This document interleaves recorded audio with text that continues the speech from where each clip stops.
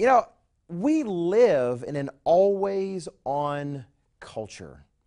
And it's stressful, but it's problematic in a lot of ways. Whether it is our cell phones, whether it's our iPads, whether we're working and we get a bing from a mail or we get a bing from iMessage, it just seems like we're constantly receiving information from other people at a distance, from the news, just everywhere. And it's constantly coming into our minds and coming into our brains. And there are a lot of problems with that. There's a lot of prices that we pay for the benefits that we get. But one of them I have to say is that being always on and plugged into the world away from us, too often it takes us from the world around us.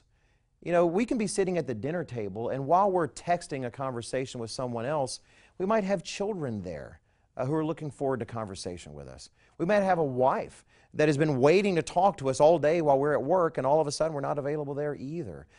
I've seen people at restaurants sitting with each other while both of them are busy texting other people instead of enjoying the fellowship of the person they have literally inches away from them.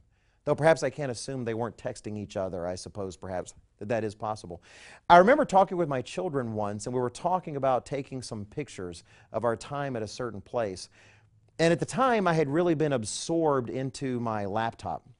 I was working on projects, probably surfing the web a good bit, and so they didn't see a whole lot of my face. What they saw was the back of my laptop. They were pretty little, but they're pretty witty as well. They're the kind of kids I know that I need. And I remember we were talking about taking a family picture or something like that.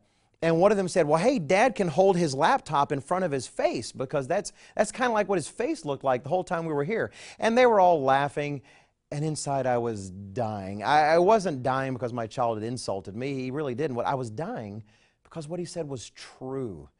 Because all this time I could have been plugged in with the people around me. I was so busy being plugged in to everything the world has to offer other than them.